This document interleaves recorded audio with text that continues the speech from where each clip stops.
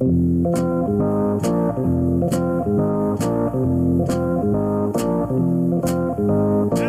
it was Kershaw tipping pitches, CJ, how does the hitter see that and take advantage? Well, first and foremost, Chris, if it did happen, it always happens when the pitcher is in the stretch. Rarely can you pick up pitches when a guy is throwing from the windup, and that's what we saw in that 7th inning.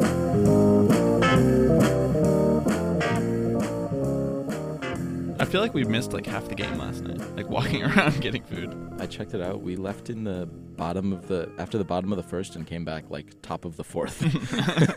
I got to see Rosario's at bat though. Yeah, I was watching it. And that guy swings hard. His whole back foot comes off the ground. He's trying to hit the ball far. That's generally not what they teach you to do. But he doesn't even try to hit the ball far. Like, he does spray it to all fields. And his hits so far have been like ground balls. Yeah, whatever works, man. Yo, Jacob deGrom is like 4th on the Mets in stolen bases after last night. That's sad. Cespedes stole a base last night. They gave it to him. I guess that wouldn't count as a stolen base then, right? It's like defensive indifference. I love that. Yeah.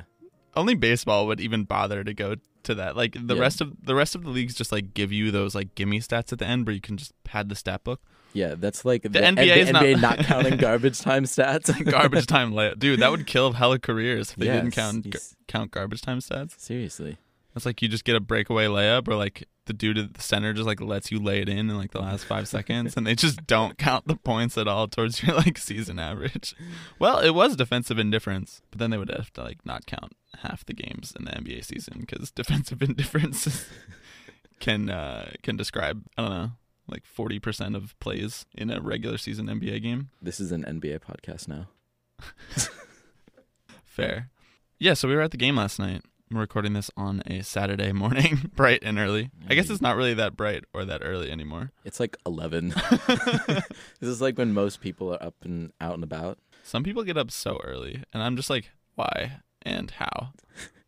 It was exciting for me. I mean, it was exciting for me to see Rosario last night. He had an okay game. I mean, he was like 1 for 3, stole a base, didn't dive headfirst, didn't break a thumb. So I was pretty thrilled about that. Yeah.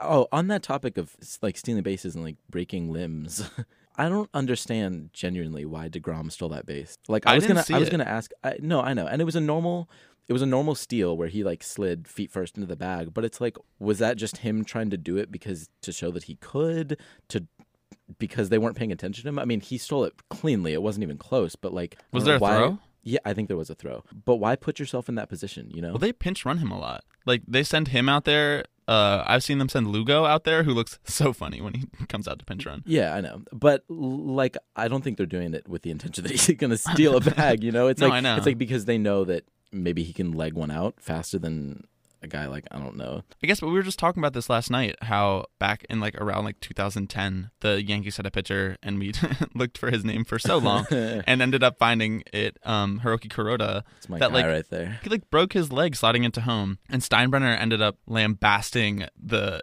MLB in general, saying that like his pitchers shouldn't have to run, and this is why they should have a DH in both leagues. It was like an interleague play. And the Mets are out here throwing their most valuable player to pinch run and to steal bases. I mean, I've never really personally had a problem with it, but it's one of those things where it's fine until it's not, right? It's fine until he like breaks something sliding into second, or God damn it, I can't believe I'm jinxing them like this. Like, I should be knocking on wood throughout this whole conversation. Yeah. But I don't know. It was kind of a bizarre play, and everyone was just like, haha, there's Jake just doing his thing. Like, it's just all conundrum with this team this year. I know. It is very weird. I mean, and that's right. When you see like Mike Trout stealing bases, I mean, that guy is fast, but when he's sliding head first into second base, it's like, what are you really gaining there? I mean, slide feet first. If you're out a little more often, that I think hurts you a lot less than, you know, him being out for 8 weeks of the season. The risk reward there is pretty high.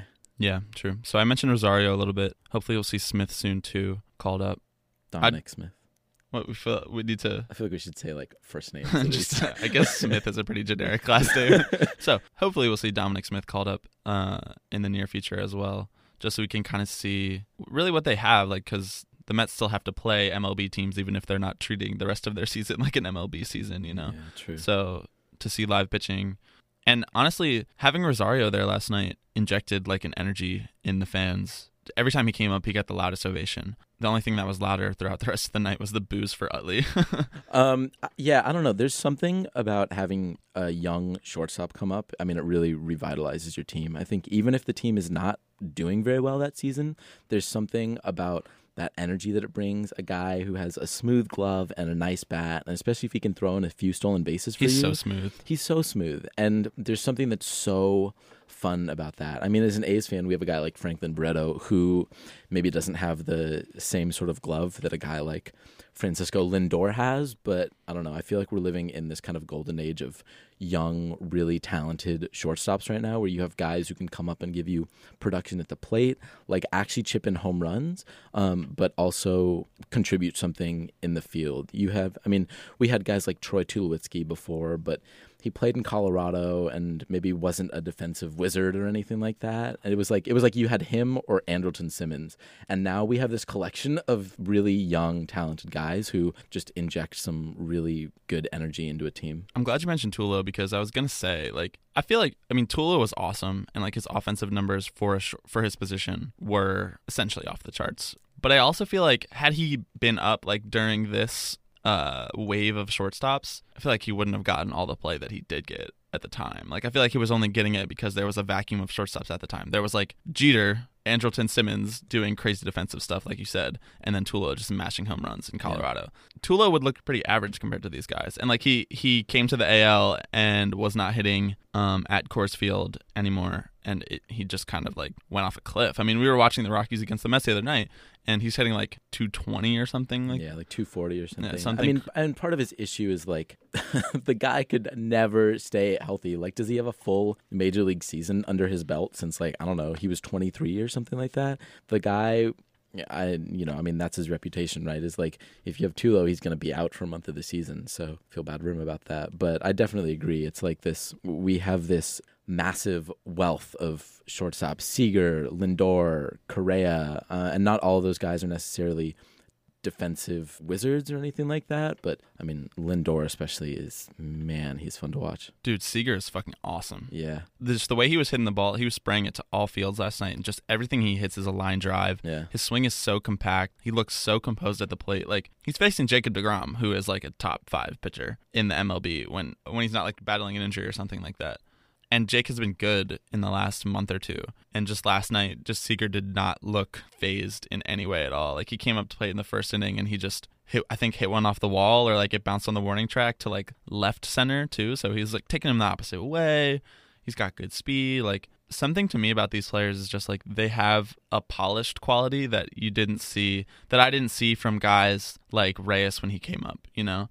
I mean, Reyes was awesome, and he was definitely a spark plug. I mean, like, the baseball definition of spark plug is, like, Jose Reyes when he first came up, not Jose Reyes now.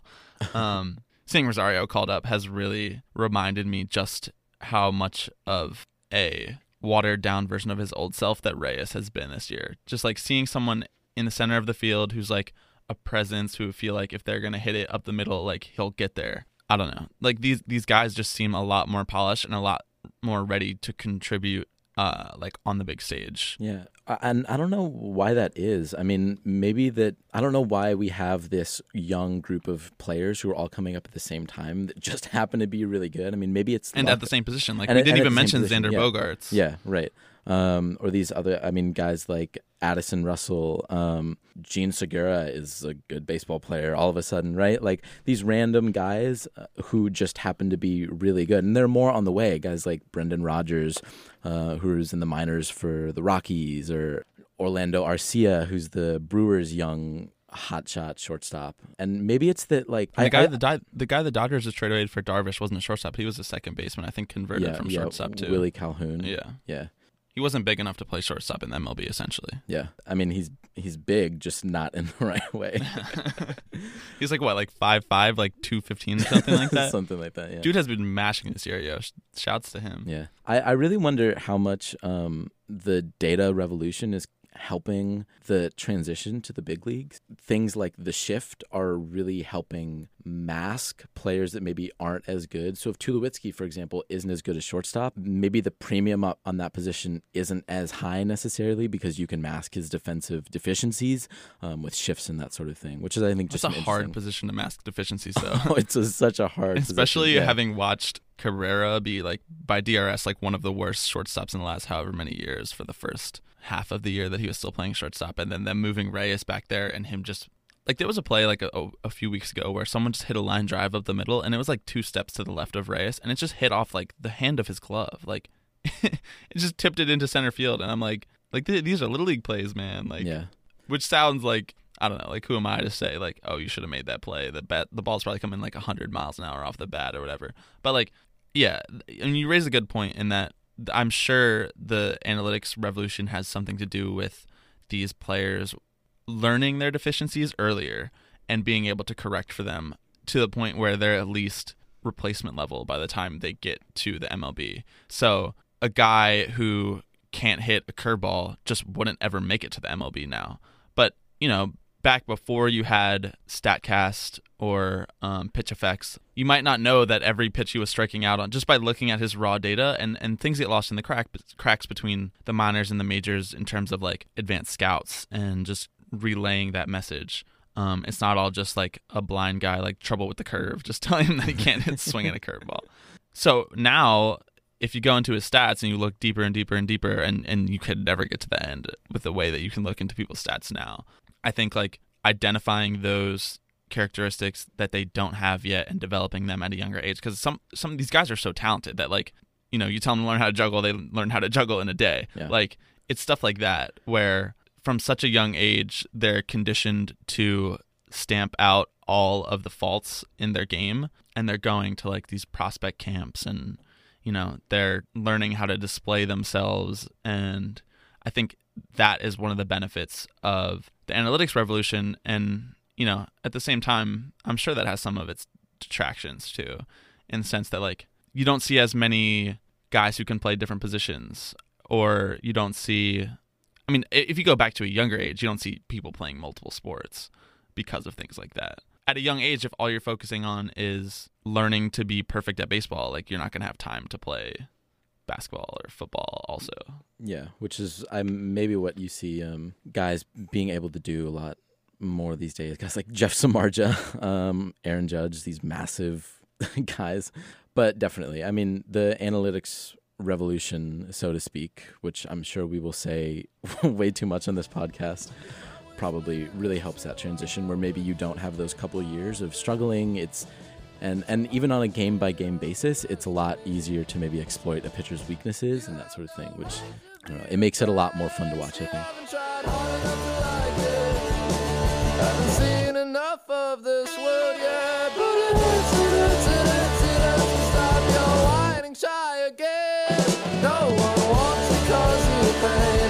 They're just trying to let some air in, but you hold your breath, you hold your breath, you hold it, hold my breath, I hold my breath, I hold it. On a game by game basis, you know what pitcher it wasn't easy to exploit their weaknesses last night? Yu Darvish. Yeah.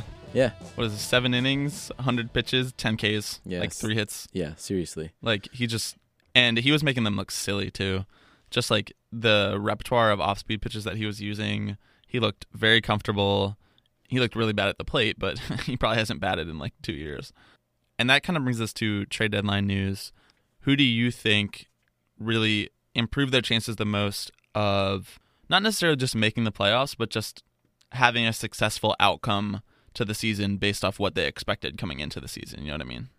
Yeah, well, I mean, that's hard to say. I really think that the Yankees did a lot. I mean, to really lock down their bullpen like that was, I think, a really smart move. I mean, you know, the Dodgers getting Yu Darvish is, I think, the easy answer because, you know, when it comes to the playoffs, there's no limit to how much you can improve your team, right? I mean, there's so much chance when it comes to the playoffs that adding another ace starting pitcher is like only going to help you. And what are they going to do? They're going to have like Kershaw and Darvish and Alex would, and then, you'll just have to push someone to the bullpen, push Brandon McCarthy to the bullpen, like whatever, like that. You didn't even say Rich Hill either. And Rich Hill. I mean, Hyunjin Ryu, Kenta Maeda, like they have, 7 good starting pitchers that would easily be a 3 or higher on any team. The big thing you mentioned there is that like adding another ace, it can't be negative if you don't give up something at the MLB level. Like you saw, like with the A's, like they gave up a bat to get an arm. They bet on starting pitching helping them, and it just kind of tanked from there, and they got cold. But the Dodgers, you're talking about the Cespedes for Lester trade? Yeah. The Dodgers didn't give up anything at the MLB level. If anything, they didn't even give up what their most valuable pieces at the minor league level. Like they gave up a guy who was outperforming what they initially anticipated when they got him in their system. I can't remember his name. Willie Calhoun.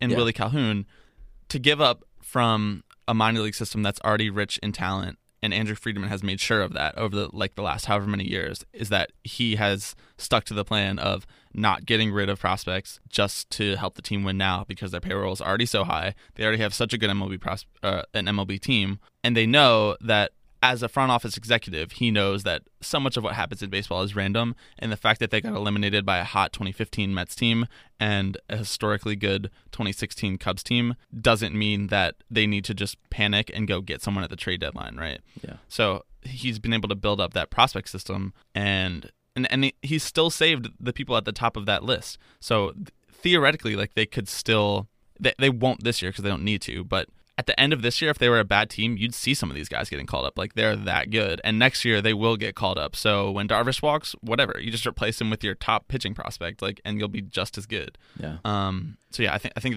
that's a really good move. It's not one that I really saw coming, even though it's something that you had mentioned, I think, last week. But it's just not fair. No, it's really not fair. Yeah, so the Dodgers, obviously, I mean, they locked down that rotation. They're good. The Yankees made the moves for Sonny Gray and the move to bolster their bullpen as well, and that was really smart. And even the Cubs, I think, quietly got better. I mean, the Quintana trade is still a trade deadline move, which he's going to really help the rotation. And they got Justin Wilson from the Tigers, who was the Tigers closer, who's also been really good, and Alex Avila, who's been randomly tearing it up this year. So they quietly got really better, and I think, are going to run away with the division from the Brewers eventually, even though the Cubs lost and the Brewers won. It's like random.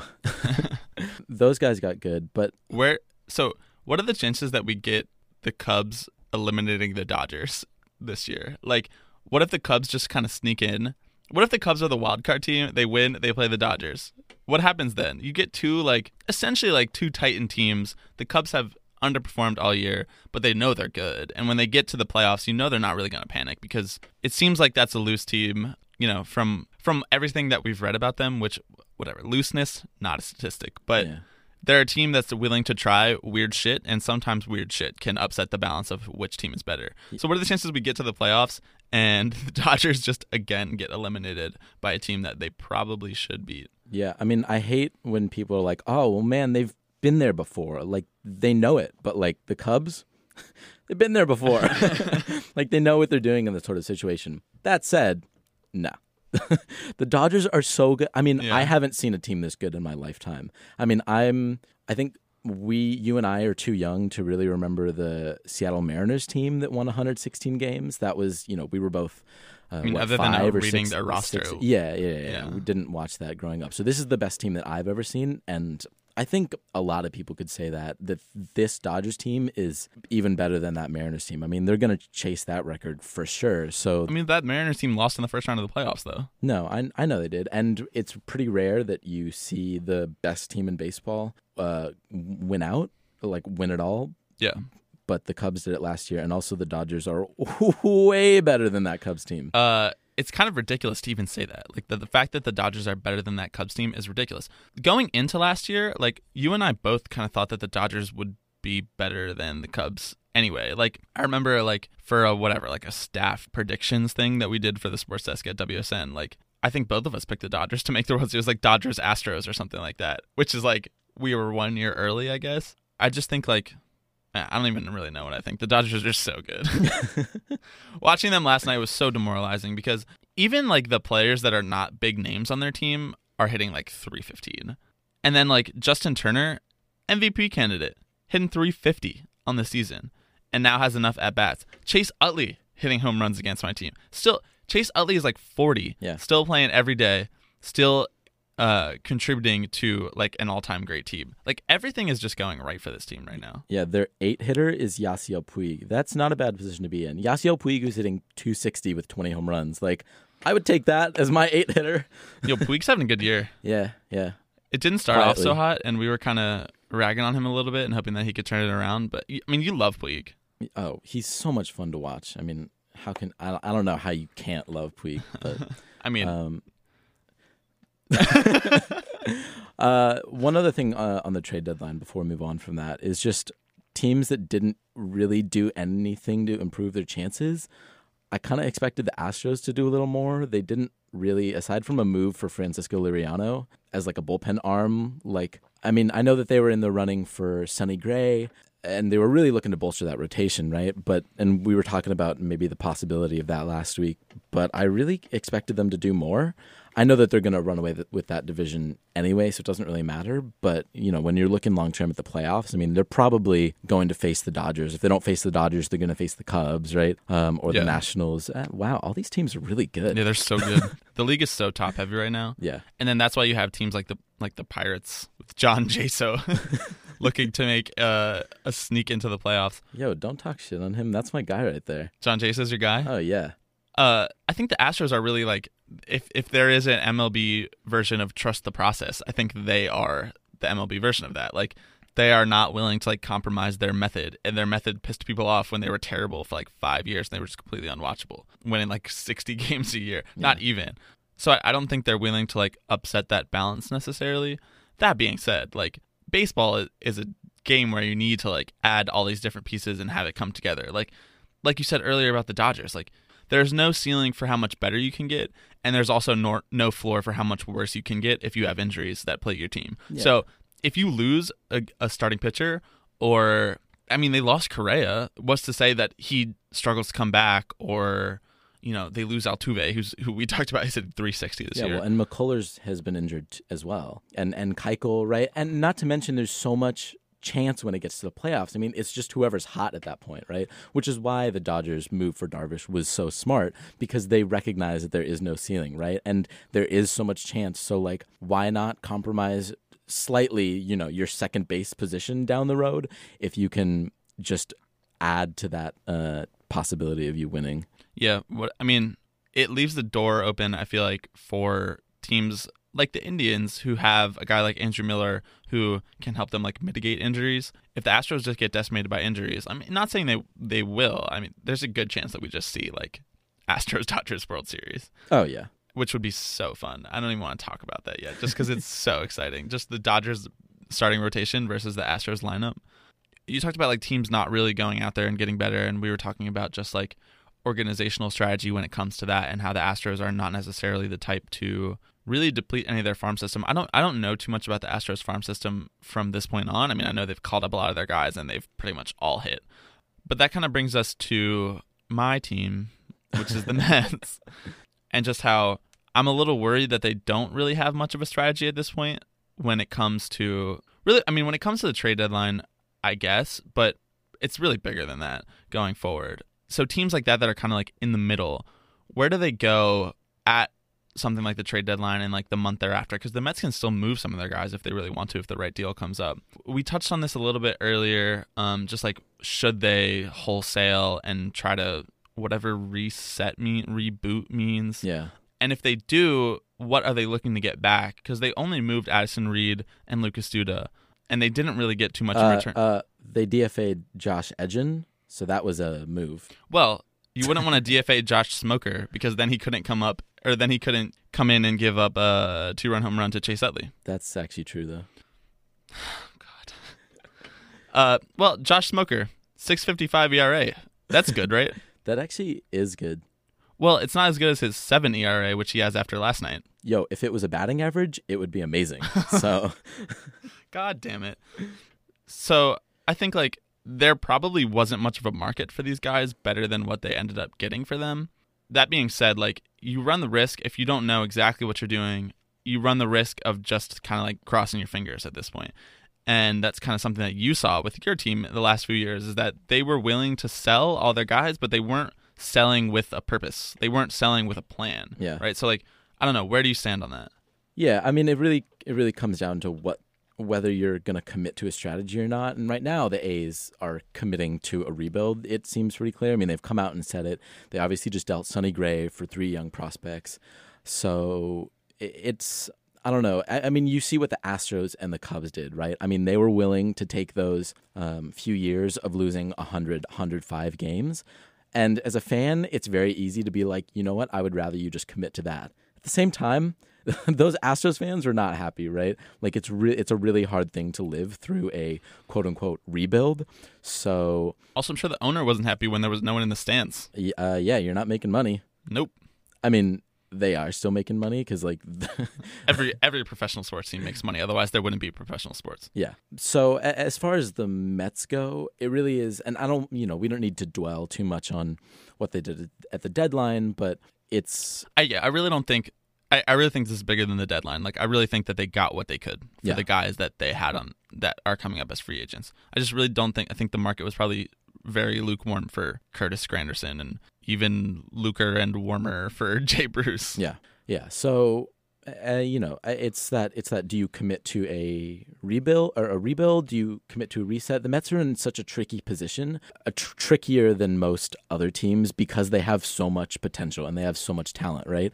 And so you can't rebuild because if your starting rotation's healthy, it's the best in baseball. But when they're not healthy, when you have guys like Syndergaard on the DL and Harvey not being able to stay healthy, and is he even good anymore? Not being able to pitch even when he is healthy. Oh, right. I mean, and part of that has to do with the injuries that he's gone through, right? And so I think all of it has to do with the injury. Well, the injuries and some other things.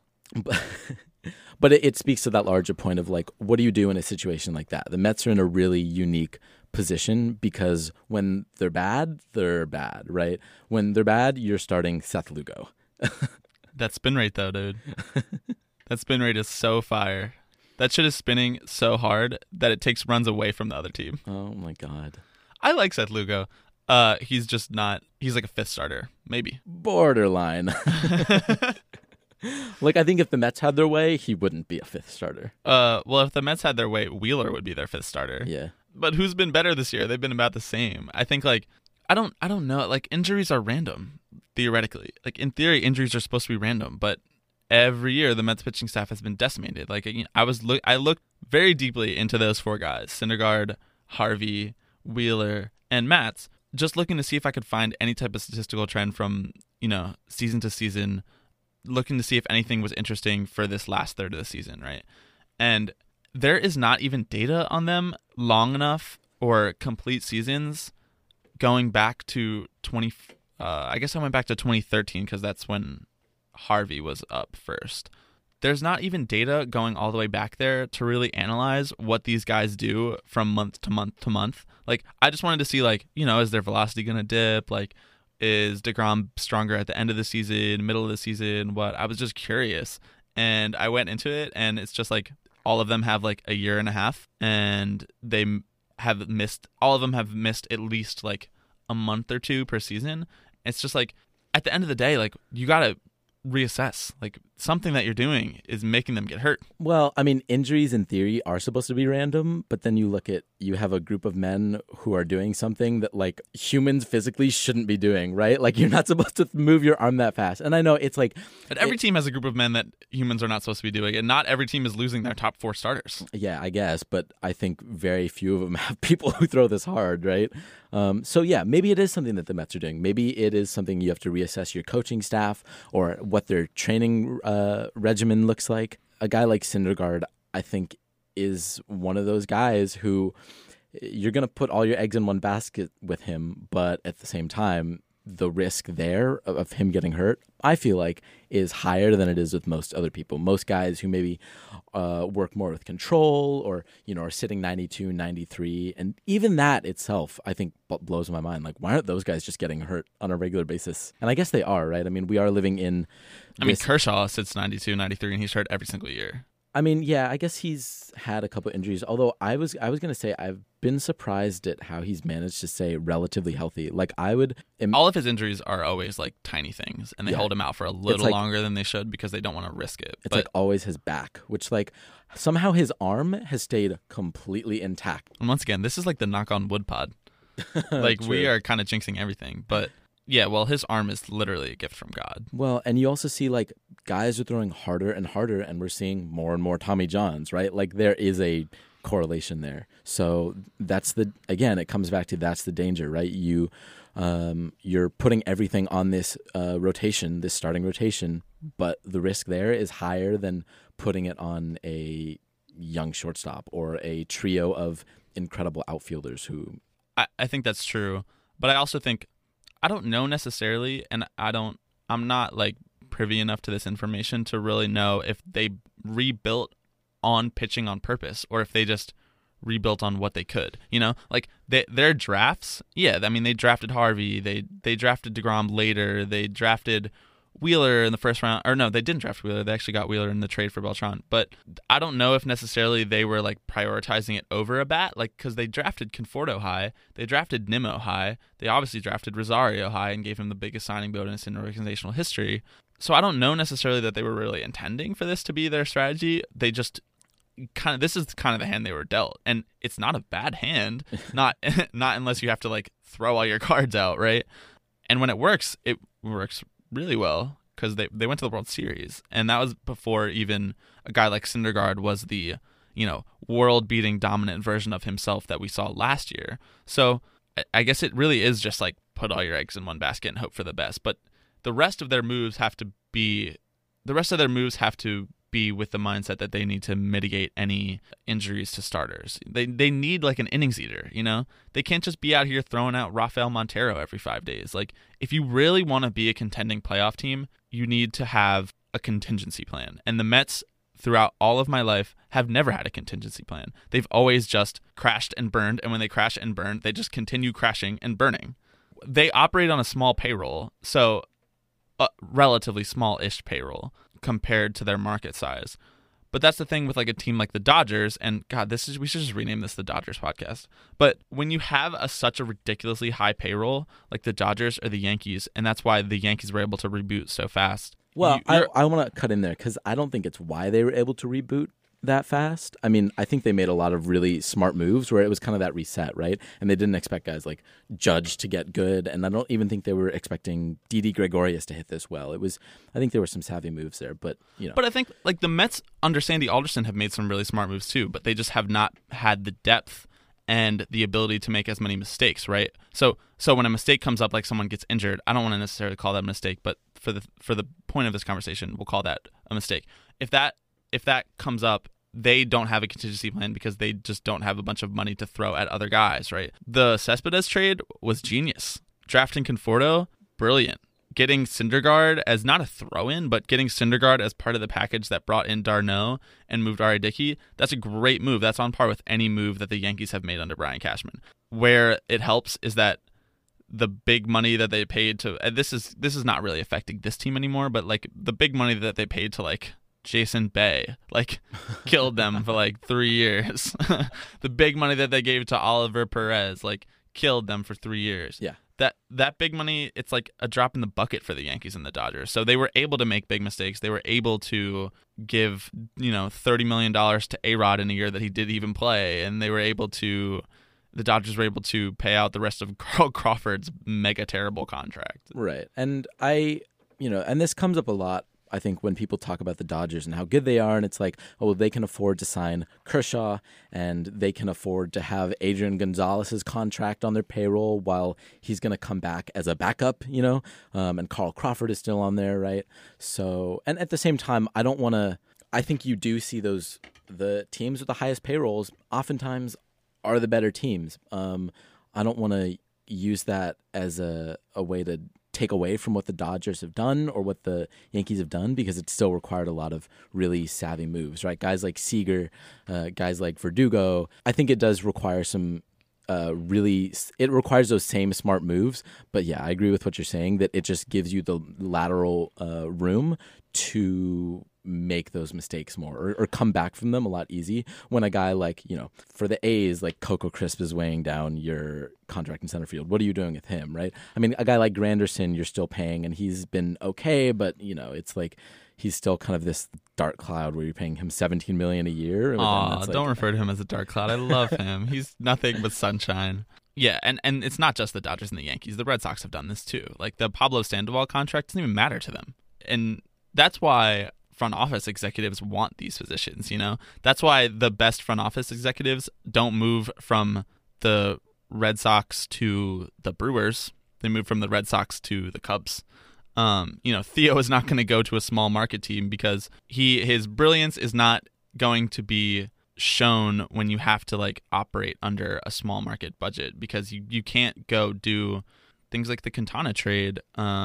Dombrowski comes in and does something like the Chris Sale trade and just eviscerates their minor league system, because they know in 3 years or 5 years or whatever it is, like if they don't have any talent left, whatever, we'll just go sign whoever the best free agent is for a lot of money, like they did with David Price last summer. I mean, I know that hasn't worked out necessarily, but that's a backup option. Like as a Mets fan, I would never even consider looking at David Price. Like I wouldn't even, he's standing off in the corner on the dance floor, and I'm like, I'm not going to go over there and approach him to ask him to dance. Like that's not happening. Yeah, well, it's really annoying too, because the idea of like a small market payroll is such a weird one, because all of these owners have the money. They don't want to dedicate it, right? But the A's having the second smallest payroll in baseball or whatever it is in theory true on paper, but also why can't you go out and sign a guy like David Price? Like you could if you really wanted to. The owner has the money, but he doesn't want to do that. I mean, maybe maybe it's the same with the Mets or the Rays or whatever. They don't want to dedicate this money because why? I mean, yeah, selfishness, number one. Yeah. But so much of the time, like I don't want to see them go and give like a huge contract to a pitcher, because I know, like a free agent pitcher, because I know that halfway through that strategy where we're like, oh, we're going to spend more money, halfway through that strategy, we'll be like, I'm not really feeling this. Like I see this in soccer all the time. Like teams in like Russia will be like, you know what? We want to throw like, I don't even, crazy stuff, like 100,000 pounds per week at like this guy who, whoever it might be, just so we can like lure him away from like a bigger league and draw fans and win our league. And then like, as soon as it stops working, even for like half a season, they're like, all right, let's go back to a small payroll. Let's cut all of our expensive older guys. And as an organization, it's just not a very good strategy. Yeah, but they also don't have to do that, right? I mean, and that's, obviously they don't have to do that. But if these owners opened up their pockets a little bit, and I don't want to just be the fan who's like, oh, girl, we should just spend more money on these players. Like, why don't you go just sign Clayton Kershaw? Like, whoa, the A's should just sign Bryce Harper. Like, yeah, no shit. But yeah, the A's actually should sign Bryce Harper. I'm sure he would love that. I genuinely cannot picture him in an A's uniform. Like, the image is not even there in my head. I said, okay, my infatuation is translating to another form of what you call it. Oh yeah, I ain't met you, I've been looking, stopped the waiting for, I stopped the chasing like an alcoholic. You don't understand me, what the fuck do you mean? It's them roasted cheeks, yeah, it's them dirt colored eyes. Sugar, honey, iced tea, bumblebee on the scene. Yeah, I give up my bakery to have a piece of your pie. And one other thing before we move on and start to wrap this up is that idea of like a salary cap, right? And should the MLB have a salary cap? And they negotiated this new collective bargaining agreement in like December or whatever, right? And it came down to the wire. And some news that has come out recently, like in the last week or two, which was pointed out to me by my friend Austin, so shouts out to him, is this idea that they're going to start, I mean, they already have the luxury tax if you go over and whatever the bar is, like $217 million, right? And the Dodgers it's absolutely absurd. It's a ridiculous amount of money. It's a ridiculous amount of money. And of course, teams like the Dodgers spend $100 million more than that. So they're fine with that. They have the ability to do that. Their payroll is whatever, $300 million whenever. And so they've been consistently hitting that very top bar over the last few years. But something that's interesting that's come out, and I think it was picked up first by J.J. Cooper in Baseball America, is that the biggest payrolls could start to be hit with draft pick penalties. So if you go over that highest bar which is over $237 million, which again, ridiculous amount of money. You don't need to be spending that type of money. I don't know, man. That's like one James Harden contract.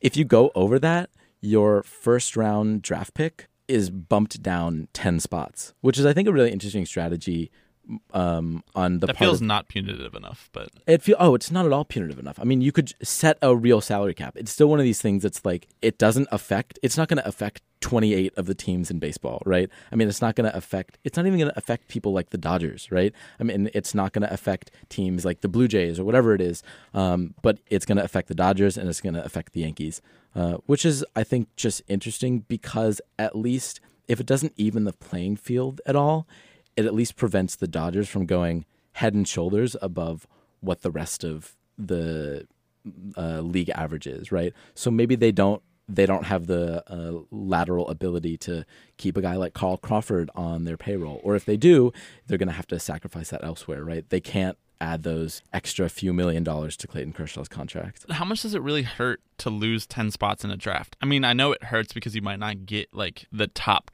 prospects, but the Dodgers are not getting those top picks anyway. So like you drop down 10 spots, you probably get the guy you wanted anyway. Like half of these guys hone in on one player, and there's so many different positions in baseball and so much of a talent pool to draft from is that not these guys don't even end up wanting the same people.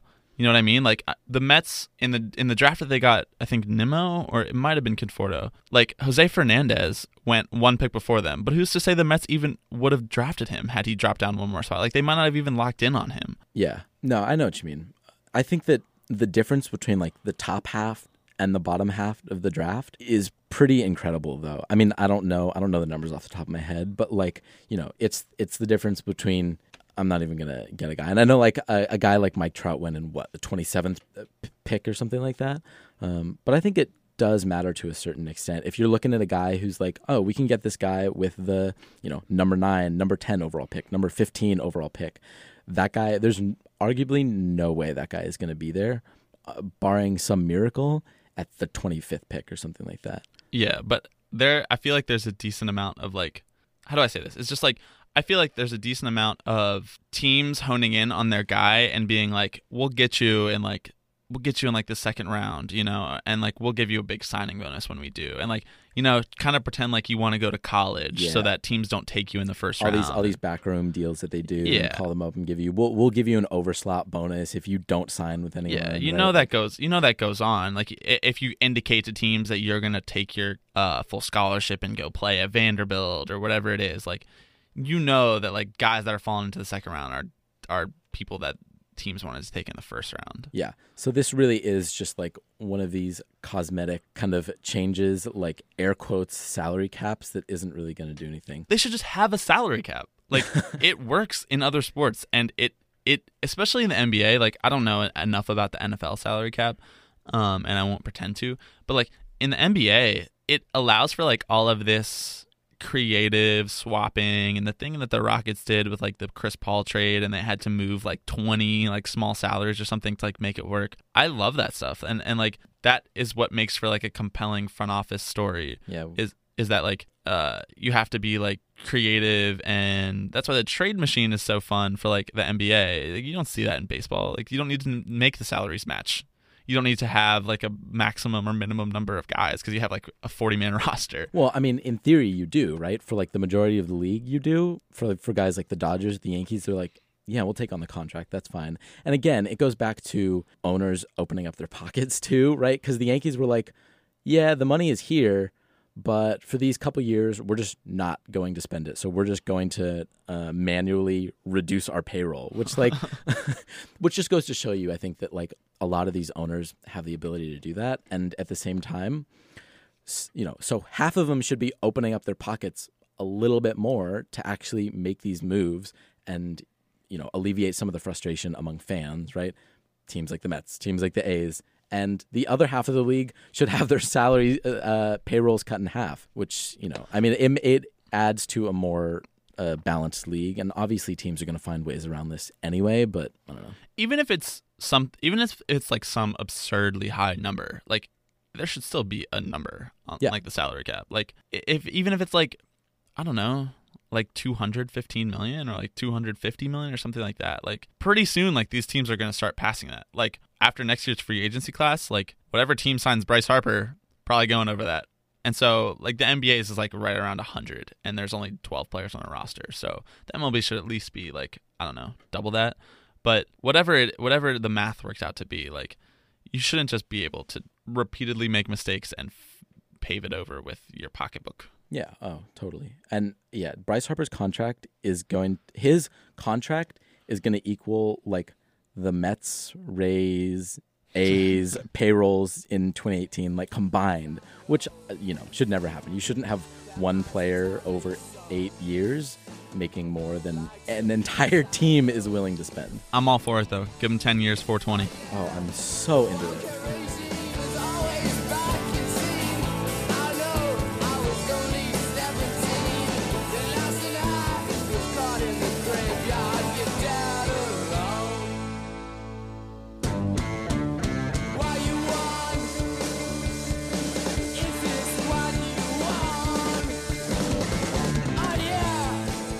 All right, before we wrap this up, we have to do our weekly check-in on the man, Timothy Richard Tebow. Not doing it this week. Yeah, give it to me. What did he do this week? Well, other than he allowed Port St. Lucie to break their attendance record, right? Yeah, I think it's like 108,000 for the year. Yeah, they broke a single-season home attendance record, 108,057. So shouts out to them. Shouts out to Tim Tebow. If you go on the Mets website, you can actually buy like a real full stitched Tim Tebow jersey. I'm so about that. I'm surprised I haven't seen more of those at the stadium. I guess they're all just like at home praying. Literally, we're going to make Tim Tebow religious jokes every time this segment comes up. Tell me what he did this week. Honestly, not much. Since we last checked in on our guy, which I believe the last time we checked in on him was July 29th, in that time he's played 5 games and he went 2 for 17. So that's good. He didn't walk and he struck out 5 times. But he doubled. Oh, that was one of the 2 hits? That was one of the 2 hits. He had 2 RBIs. And he had a sacrifice. What is his average up to for the year now? I think he's hitting around 270 or so. Yeah, he's hitting, at St. Lucie, he's hitting 273. He's hitting 239 on the year, but 239. Damn, last week he was hitting over 300 when we checked in on him. Yeah. So a little bit of a that small cold sample streak size right there. Yeah. Small sample size can get you both ways, my dude. It's a double-edged sword. Will Tim Tebow ever make the majors? I was about to say no, and I thought about it, and I say he has like a 40% chance. I'm not even kidding. Like if you think about, okay, say this Mets team doesn't work out. Say Syndergaard has trouble coming back from his injury, which again, bite your tongue. Knock on wood. But, say something happens and this core doesn't work out for them. I think it is not a stretch to say that maybe they call him up literally for monetary purposes in, 2018, 2019. The thing is, he is 30, right? He's 30 already. So if it doesn't happen by then, it's probably not going to, he's probably just going to hang it up himself, Yeah. And I think they will get lambasted if he's hitting like 210, hitting like 180 in AAA. And they're like, yeah, we're going to call him up in September anyway. Like, I think they will get panned pretty hard for that. Especially because they are so adverse to calling people up. As we saw over the last 2 months with Rosario, and they still haven't even called up Smith.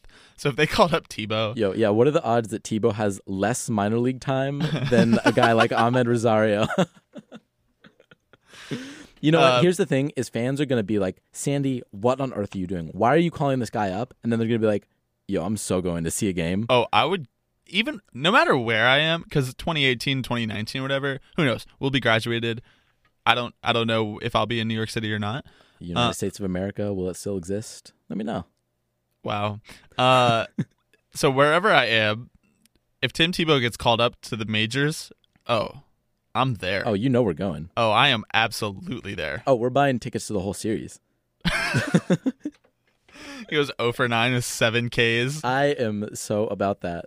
If he hits a home run in the majors, get out. Get out. I'm having a reborn to Jesus moment. If he hits a home run in the majors, it's literally an act of God. I think SportsCenter's set will just explode if he hits a home run in the majors. You're not wrong. Yeah. All right. Well, that is enough of Tim Tebow for this week and probably the weeks to come. Literally forever.